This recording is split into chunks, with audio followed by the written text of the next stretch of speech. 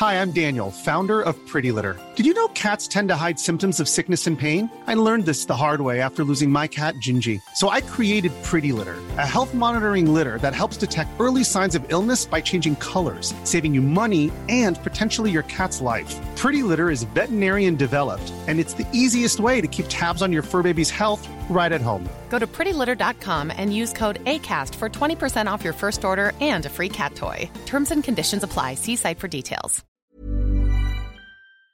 Here's a brief but annoying message to let you know that you could have first heard this episode 9 months ago if you were a subscriber to our Iron Filing Society Patreon offering. For the price of a pint and a St Clement's each month, you can get up to 4 episodes a week, 9 months before the rest of the world gets them. Early access to regular episodes, lots of other marvellous benefits, and there's absolutely no adverts or brief but annoying messages like this that will get right on your tits. Find out more and subscribe now at tftimemachine.com/ironfilings. Here we go, here we go, here we go, here we go, this is it! This is Top Flight Time Machine. I'm Andy Hotbody Dawson. Pow, pow, pow. I'm Sam Nifty Delaney, so what? It's the Melchester Odyssey, and can I just say, Merry Christmas? That might have thrown you a bit, listeners. Yeah, because, you know, it's actually August, or if you're listening free to air, it's fucking, I don't know, May or something. But I'm holding in my hand, my left hand to be precise, if you need to visualise that. It's my penis, and in the other hand, a vintage copy of Roy at the Rovers. When I was a kid, my dad used to sometimes, when he came and took me out for the weekend, he took me to a place called Christmas Common. It's not to do with anyone holding anyone's penis. Okay. He took me to a place called Christmas Common. I can't fucking remember where it is, but it exists. I know that much. Yeah. I might look it up and take my kids there for nostalgic purposes. Is it like Burnham Beaches? Yeah, and he goes, it's a good demon reset. Maybe that was him resetting his demons because he only got weekend access, you know. And he was like taking me up for a walk on the common to talk about life. Look at the tree, Sam. Look at it. It's just been standing there for years and years. Sometimes the wind blows, sometimes the sun shines, but the tree is unflinching. Dad, can we go to McDonald's now? No! Dad, why are you crying? If we go to McDonald's now, I might be able to get that Hamburglar pen on a string. The thing about trees, son, is trees don't make mistakes. Men, however, make mistakes. It would be better if we were all like trees, but unfortunately it's not possible. Trees have roots, they stay in one place, but men, sometimes they need to wander. Sometimes they stray. Men are happy wanderers. Sometimes they're sad wanderers too, son. Do you understand? Well, nah, not really. Are we going to get home in time for Dukes of Hazzard? Anyway, he took me up to Christmas Common for a walk sometimes. Right. And he told me, I don't know whether this was a dad-style wind-up or not, but he told me, when you're on Christmas Common and you see someone else, another fellow walker, rather than say hello, like walkers do, that's the thing that walkers do, isn't it? Hello? Yeah. I too am walking. Yeah. I mean, cyclists do that. They nod to each other, don't they? I think runners do it as well. Do runners do it? I don't fucking nod at runners. I fucking do I'm it. out running. What the fuck are you nodding at me for? What, we're both moving our limbs in a vaguely similar way. Why? That's the thing. Yeah. Why do people do it? It's fucking weird. It's like, I don't go to a restaurant, and because I'm eating in a restaurant, I look at the fellow diners and give them a little look like, yep, we're in the same club. Food. Consuming we both food. Like eating. Do you know what I mean? But walkers do it. Hi. Hello. Yep, I'm walking. Yeah. You're walking. I'm fucking walking. Yeah. Walking with nowhere to go. That's exactly right, mate. Yeah, walking for pleasure. Don't need a destination. Yeah. Just fucking walking about, aren't I? Oh, we did it. When we were in Scotland on holiday last month, we walked through the woods and everyone that came across, we said hello to everyone, yeah. Yeah. Well, I don't know why. On Christmas Common, my dad said, if you see someone, don't say hello. Everyone says Merry Christmas here. Oh, my God. Really? Yeah. So I thought, fair enough. It was the middle of summer, and obviously anything to do with Christmas when you're a kid, all year round. Someone mentions Christmas. Halfway through summer, you've sort of forgotten about Christmas because you're so focused on summer. Yeah. You're like, you're not really... it's the first time anyone's mentioned Christmas in months. You're like, your ears prick up. You're like, That's honestly something that struck me while I was going through this issue, taking the photos to send to you and to put on the Twitter. I suddenly got really excited about Christmas. Yeah, because it's a Christmas issue, and I thought, "Fucking hell, it'll be Christmas soon." It's nearly September. When you're deep in the balls of summer, right? Christmas doesn't really cross your mind, and especially when you're a kid, you've got three things in a way. You've got Christmas, you got your birthday. Mm-hmm. As long as your birthday doesn't fall in any of these other times, you got Christmas, your birthday, and summer. And summer you associate with having loads of fun, running about. It's the opposite of Christmas, isn't it? Really, getting sweaty. Playing football, being a dickhead, brilliant, right? And so you're not really thinking about it. Then suddenly someone says, there's a song that keeps being played on Six Music, and I'm not overly keen on the song because it's a little bit like one of those, you know, these modern day English rappers who just sort of talk in a really depressed way. Right, yeah. And then the door closes, and I know you're never coming back. Oh, yeah, I see you outside the chicken shop and it's raining. Yeah, that's not even rapping, it's just reading a poem out, isn't it? Yeah, it's like you know what it's like? It's like one of those fucking Nationwide adverts. Yeah. You know those patronising Nationwide adverts where they just have someone reading out a fucking poem. And I'm sat there thinking, what am I supposed to do with this? What, I'm supposed to get a mortgage off of you? Because you got a woman with a fucking nose ring reading a stupid poem. Yeah. Right? I think Does that make you more trustworthy with the money, you cunts? I haven't forgotten 2008, fuckers. Right? It'll take more than a poem. Anyway, in this song, she does come out of a line. There's a line in it that really resonated with me. She goes, she says something like, when it gets hot, when the temperature rises, it just makes me feel like I'm missing out on things, right? And I thought, yeah, that's right. In the summer months, you do have memories of like long days down the park or in someone's garden, just having a great time, or holidays, or being in a swimming pool or on the beach, swimming in the sea, right? And you do have those memories. But summer, especially when you're a kid, is a long time. It's 6 weeks. And a lot of it is boring, but it's more than boring. It used to get me a bit depressed because I would feel that if the sun was out and I wasn't out doing something very vigorous and wholesome and exciting, that I was missing out and I was wasting it. Because parents tell you that, adults tell you that a lot. Yeah. It's summer. It's sunny. You should be out. You should be doing stuff, right? And you're fucking, a lot of the time, my mum, I'd be sat at home having fucking spaghetti hoops on toast watching the telly. And I think I still get that now. I think it's a throwback to childhood. I think it's still a feeling I have inside me. Sunny days sometimes get me down because unless I'm doing a full sunny day routine, do you know what I mean? Like I'm out fucking doing something that is, you know, sunshine appropriate. Sun-based, you feel like you're missing out, and you have a sense of guilt and sadness around a sunny day. I don't know, maybe I'd possibly get that a bit because the kids are now at a stage where they don't really want to be around me all that much to do summer activities, so we just have occasional days out and things. We don't do like stuff every day. But I'm alright with that because then if they're doing something else, I've got the hammock in the garden, so I can just get it in the hammock. Maybe I should just think... If there's a sunny day and I'm not in the hammock, if I've got indoor stuff to do, or admin, or things that I can't do in the hammock, like editing a podcast, then I'm slightly pissed off because I'm not hammocking. That's sort of what I'm talking about. Anything where you're confined, you know. But it's good when you have kids, and especially when they're young, you can do summery stuff because they want to, and you're better off having them outdoors, you know. But there is I think, between your own childhood and having kids of your own, it can be tough. I remember in my 20s, I was always living in flats. I lived in a flat above a fucking KFC once for a few years.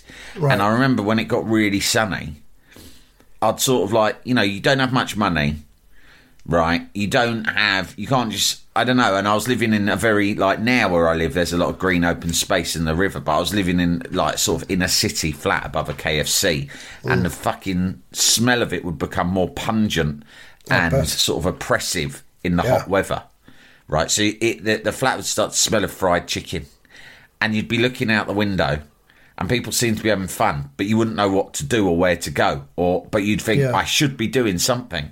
I should be in the park playing frisbee or having a water fight. But in fact, you just fucking sat at home. So you don't know what to do. Nowadays, can I just ask, if you walk past a KFC, what do you feel when you smell that smell? Not good. Nah. I never went there either, and I wasn't vegetarian at the time. My missus was, but I wasn't. But it sort of puts you off it for life, really. Oh, was this you lived above this flat with your good wife? With my good wife when she was just my good girlfriend. Right. So not a childhood flat. Right. No, not a childhood flat. I'm saying in my 20s, like when you don't have... Then when you have kids, I had kids, I moved to an area of more open space. And whenever there's sunshine, there's a reason. You kind of get out and you can just go to the park and hang around there. But, you know, when you're a young man and you don't have kids, you're not going to go to the rec on your own. On your own. And hang around. Good. No, it's not good. It's weird. Yeah.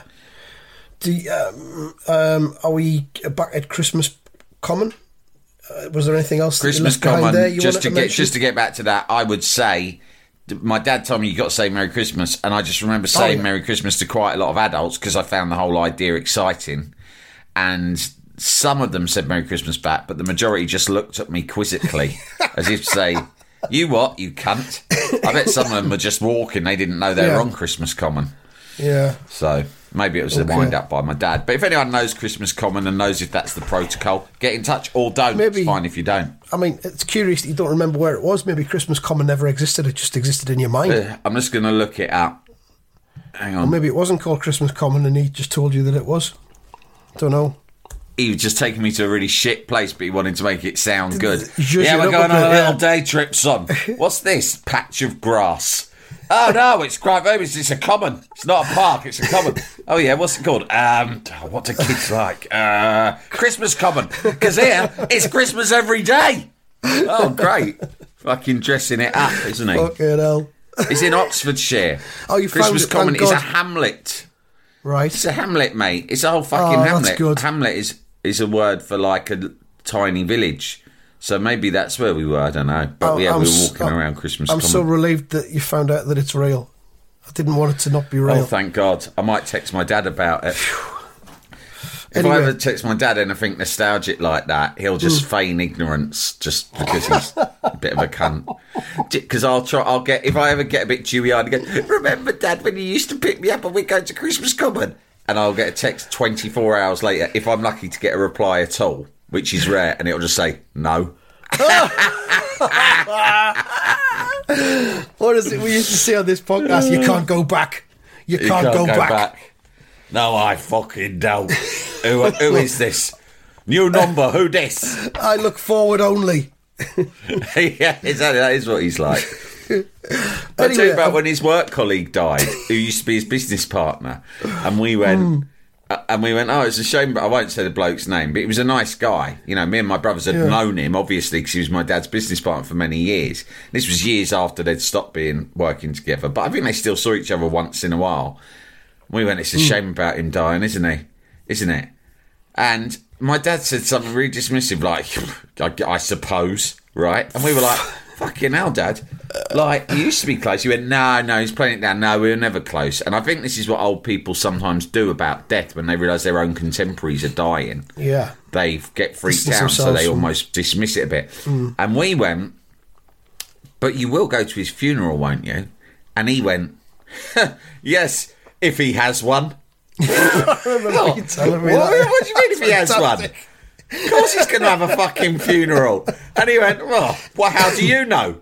And we went, well, he went, do you know? Have you spoken to the family? I went, no, but he's going to have a funeral. Why? Well, everyone does. Do they? I don't think that's true.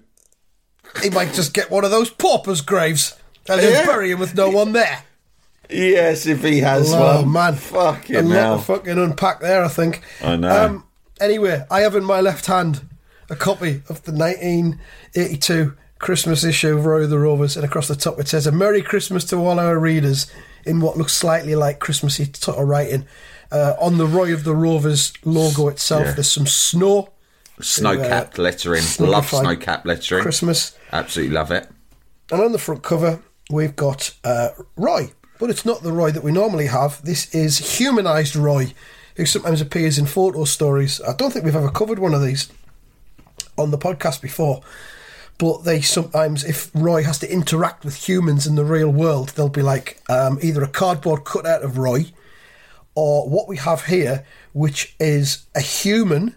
You can see the hand, the right hand of the human.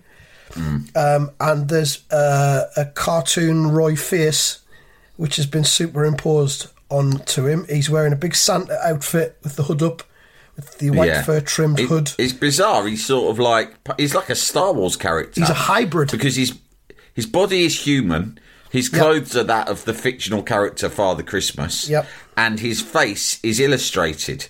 It's quite spooky. Go on, describe the rest of it, because there's a detail I want to talk about. Right. Well, Roy is holding up a green sack, which is essentially a mail sack that you would get in a large corporation. Looks pretty cheap, doesn't it? Like they haven't really gone and got a proper Santa's check. No expense spared. It's a bit like a garden refuse sack. So on the day of the shoot, they've gone, right, where's the sack? Oh, fucking hell, we haven't got one.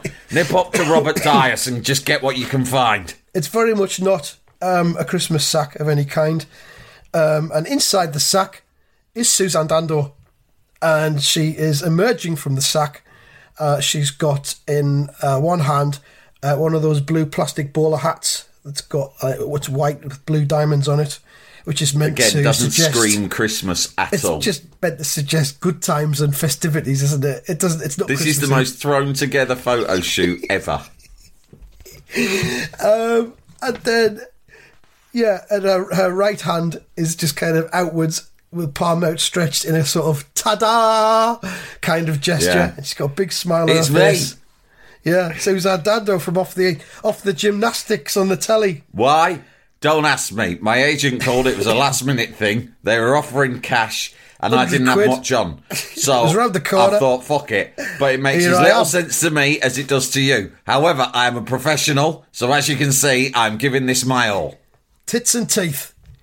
The right behind her is a very small Christmas tree with some baubles and tinsel on it, and underneath the tree is, in the darkness, a copy of the latest 1983 Roy the Rovers annual, which is meant to be product placement, I think. And then right in the bottom right-hand corner of the page is a box of Christmas crackers that hasn't even been fucking opened. So what this makes me think of is, I this is fascinating to me because this was this sold a lot. I don't know how many it was selling in this era, but I would guess a lot. It was one of the big publishing sort of brands, right? It was huge, yeah. So they wouldn't have been short of cash, and it was relatively low overhead, right? Because it's a comic, so you're paying the illustrators, but you're not paying an army of photographers and all the costs that goes with them, and all of the rest of it, right? And travel and all that stuff. Jalapeño. Hi, I'm Daniel, founder of Pretty Litter. Cats and cat owners deserve better than any old-fashioned litter. That's why I teamed up with scientists and veterinarians to create Pretty Litter. Its innovative crystal formula has superior odor control and weighs up to 80% less than clay litter. Pretty Litter even monitors health by changing colors to help detect early signs of potential illness. It's the world's smartest kitty litter. Go to prettylitter.com and use code ACAST for 20% off your first order and a free cat toy. Terms and conditions apply. See site for details.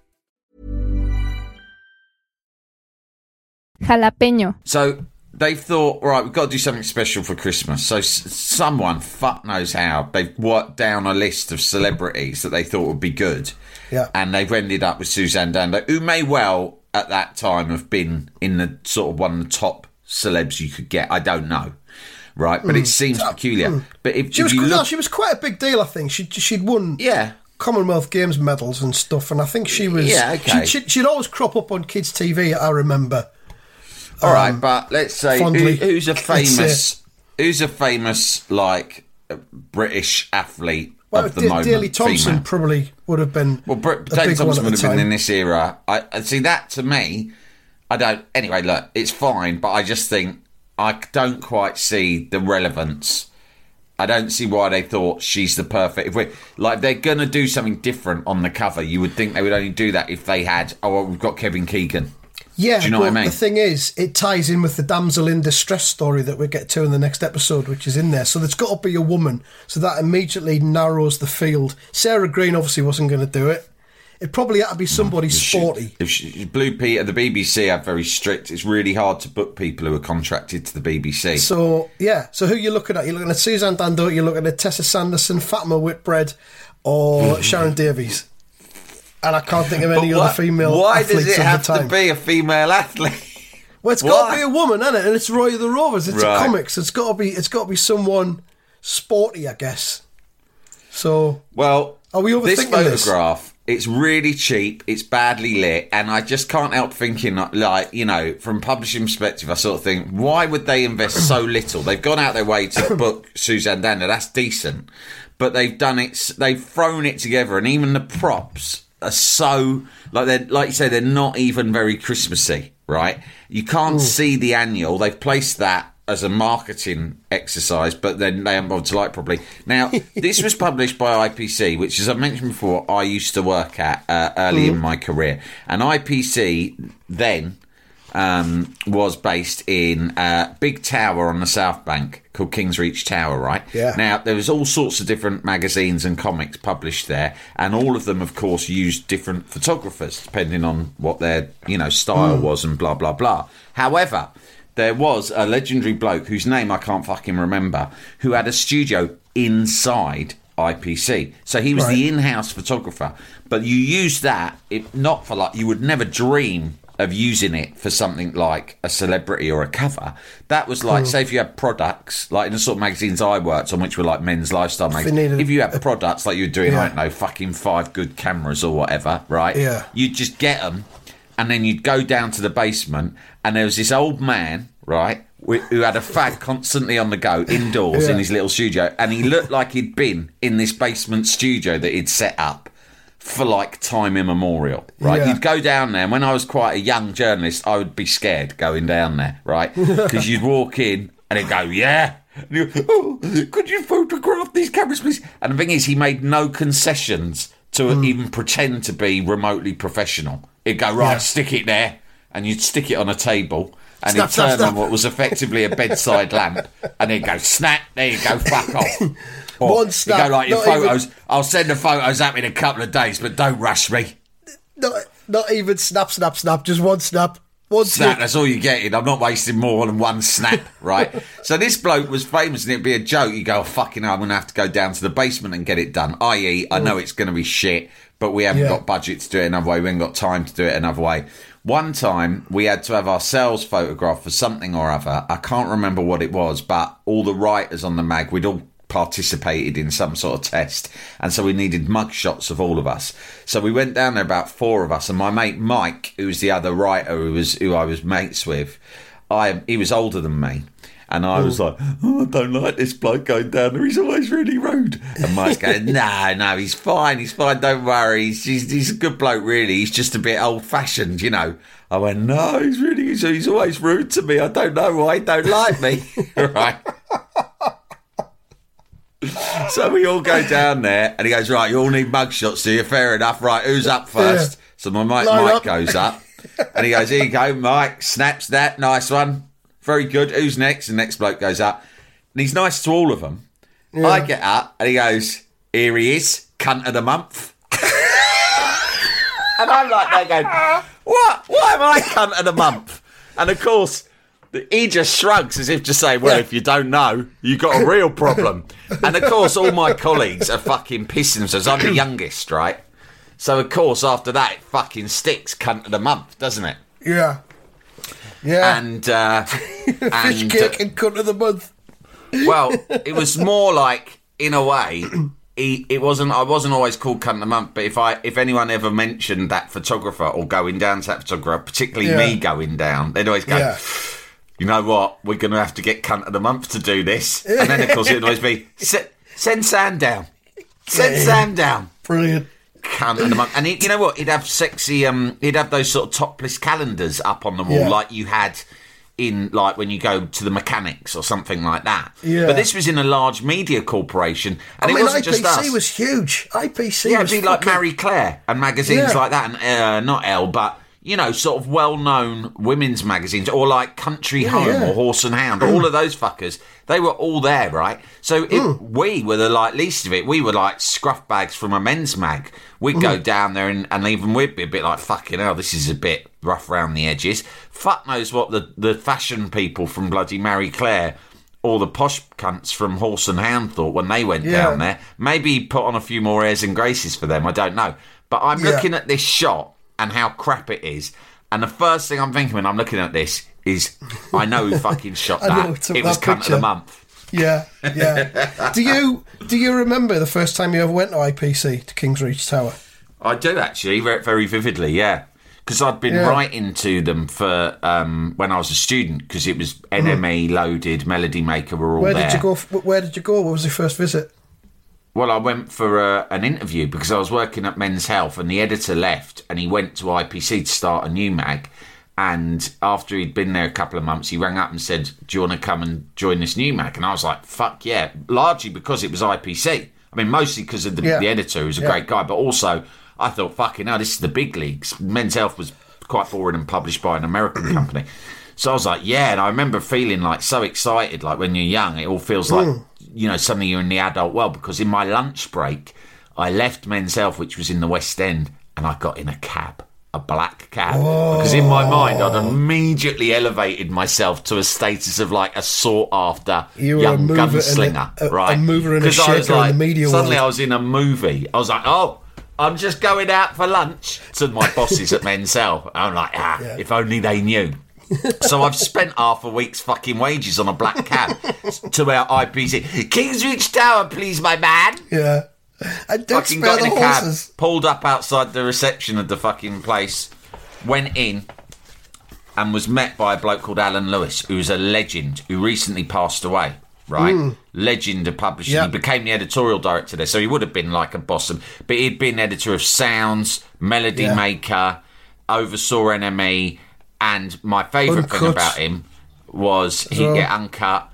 One of my favourite things about him is he invented the magazine Kerrang, and I said to him, "Why did you call it Kerrang?" And he went, "Well, that's the sound a guitar makes." And I said, "Oh yeah," and he went, "Yeah, everyone's sitting around. We were launching a magazine about heavy rock, and everyone's going, let's call it Metal Hammer, or let's call it this or that." And I said, "Just call it Kerrang. That's the sound a fucking guitar makes." Anyway, he took me for a few pints at the pub across the street, which you'll have been to because it's where Talksport is, and it's still there. I think it's called the Mad Hatter, or is it the Mad Hatter? Anyway, it's on that main road. Yeah, he took me across there and we had several pints, and he just asked me about what magazines I liked. Best job interview ever. Just sat there talking about magazines. At the end, he just it was like, he seemed like a nice enough bloke. When can you start? Yeah. Yeah. I mean, I remember my first one was visiting the NME, because I'd been writing some stuff for the Thrills page remotely from up here while I was still working at Our Price. And the Johnny Cigarettes, who's the NME writer who was editing the Thrills page, he said, "If you're ever in London, you know, give us a shout, pop in." So I deliberately just organised a trip to London in order to be able to do this, you know, to go into the NME and to meet this fucking journalist and everything. So still working at Our Price at the time. So I went down and met Johnny and went up in the lift to the NME office. Cause, I mean, you're talking about all the magazines that were at IPC.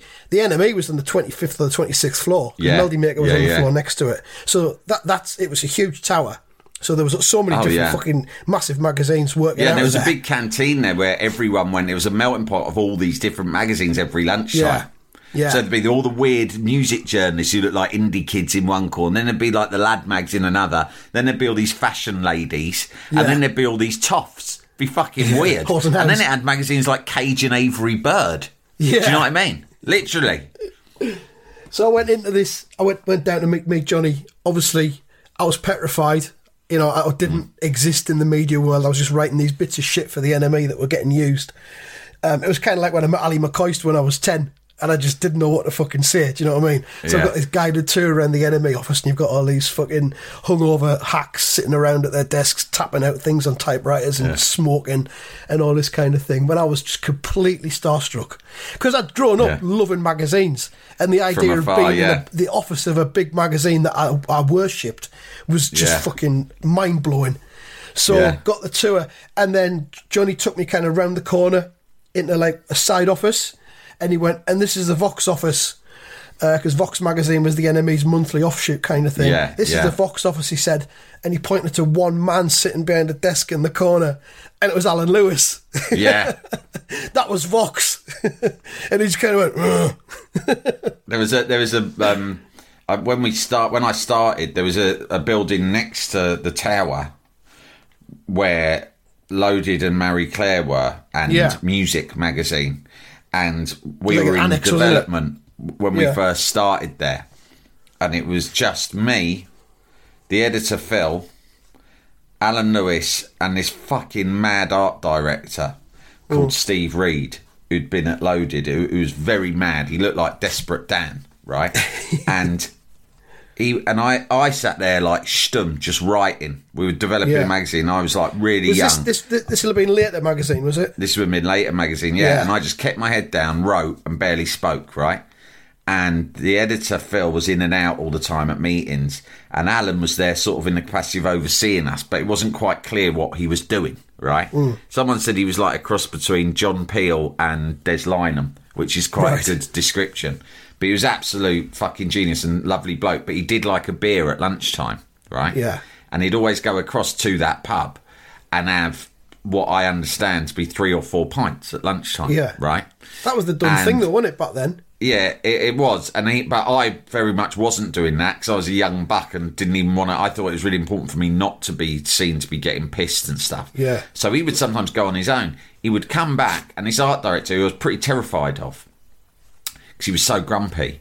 As soon as he came back from the pub, regular as clockwork, and we were all in this room together, and it would just all silently, I'd be watching and taking it all in. And as soon as Alan Lewis came back from the pub, and he'd always do that thing of leaving his jacket on the back of the chair to tell anyone who came by, I'm still here, but they knew where he was. He came back, and the moment his arse touched the chair, the art director would get up and he'd go, Alan, can you lend me a tenner? Right? So only till tomorrow. And Alan would go, of course, dear boy, like that. And he'd rummage around this wallet and he'd lend this art director a tenner. And then the art director would just disappear pretty much the rest of the day to spend this tenner. And then the next day he'd do the same fucking thing again. And I realised that he was doing it because he knew that if he caught him straight after his lunchtime session, he would never remember the next day about the tenner. Yeah. So I saw over a matter of weeks, he was having 50 quid out of him a week. Every week. And he never fucking remembered. And I got into a bit of a dilemma thinking, should I tell this guy, look, just so you know, this geezer's, I've seen him, since I've been here, I've seen him take 500 notes off you, mate. But I never had the bottle. Because he did things like this art director, he'd be there and he'd be smoking a fag at his desk. And then, he chucked the fag end across the room into the bin of the editor who was sat at his desk, my mate Phil, and the bin caught fire. And the art director, and I'm sitting there again, little kid sort of watching it all play out, and the art director's just gone, Phil, your bin's on fire, without looking away from his computer, right? This is the editor, and the editor's gone, what? Sorry, what's that? Steve go, your bin's on fire, mate. And he went, oh, fucking hell, so it is! How did that happen? He goes, I don't know, you better put it out, though. And he'd be like fucking stamping in the bin. And again, I didn't want to be a little Lampard stitch. He goes, actually, Phil, it was him who started it with his cigarette. I saw him do it. I think it was deliberate. Fucking legend. He's either nicking money off of the editorial director or setting fire to the fucking editor's bin. Oh, man. So, yeah, IPC, King's Reach Tower, fantastic. A great place, and that's where this cover was taken. Yeah, and that's all we've got time for on this episode. We've done the cover. Bit of an indulgent one about the magazine business there, but interesting things. I mean, that King's Reach Tower, all sorts of stuff went on there. Some of it quite culturally significant, right? Yeah. Over the decades, and it was really interesting place. I worked there for about 5 years, and it was like a fascinating place to work. Well, that was it. I mean, a lot went down. I was fucking overawed by going there because magazines such as Roy the Rovers, when I was a kid, going right up through everything else. Yeah, and Shoot magazine, there, you know? Yeah. 90 Minutes magazine. So, you know, because all the football ones, the little comic and magazine nerd when I was a kid, of course you read all the small print and the credits and everything. You want to know where all this is going on. and what it's all about. So yeah, it was a massive. It's a shame, is it? Now the tower's still there, but I don't know what the fuck's in it now. They'll knock it down at some point. But IPC have been there for years. They got a swishy building. Then that got bought by Timing, and unfortunately, Magazines are fucked. NME's not even owned by it anymore. NME is owned by some geezer from some rich kid from Singapore who just bought it on a whim. Yeah. Mad, isn't it? Yeah, there's just some bullshit in that building now, I think. I don't know. But there we go. Things change and... You can't go back. You can't go back. Like we always say. We've come full circle. You cannot go back. You can't go back. I'm going to text my dad. Dad, do you remember Kingsreach Tower, home of IPC? No, never happened. Fuck off. You can't go back. We're not going back. We're only going forward. And, as this episode's proven, there's no rush. We're not in any hurry. So we'll get right to the next part of the Christmas Roy of the Rovers 1982 next week. Thanks for listening. Goodbye. Bye.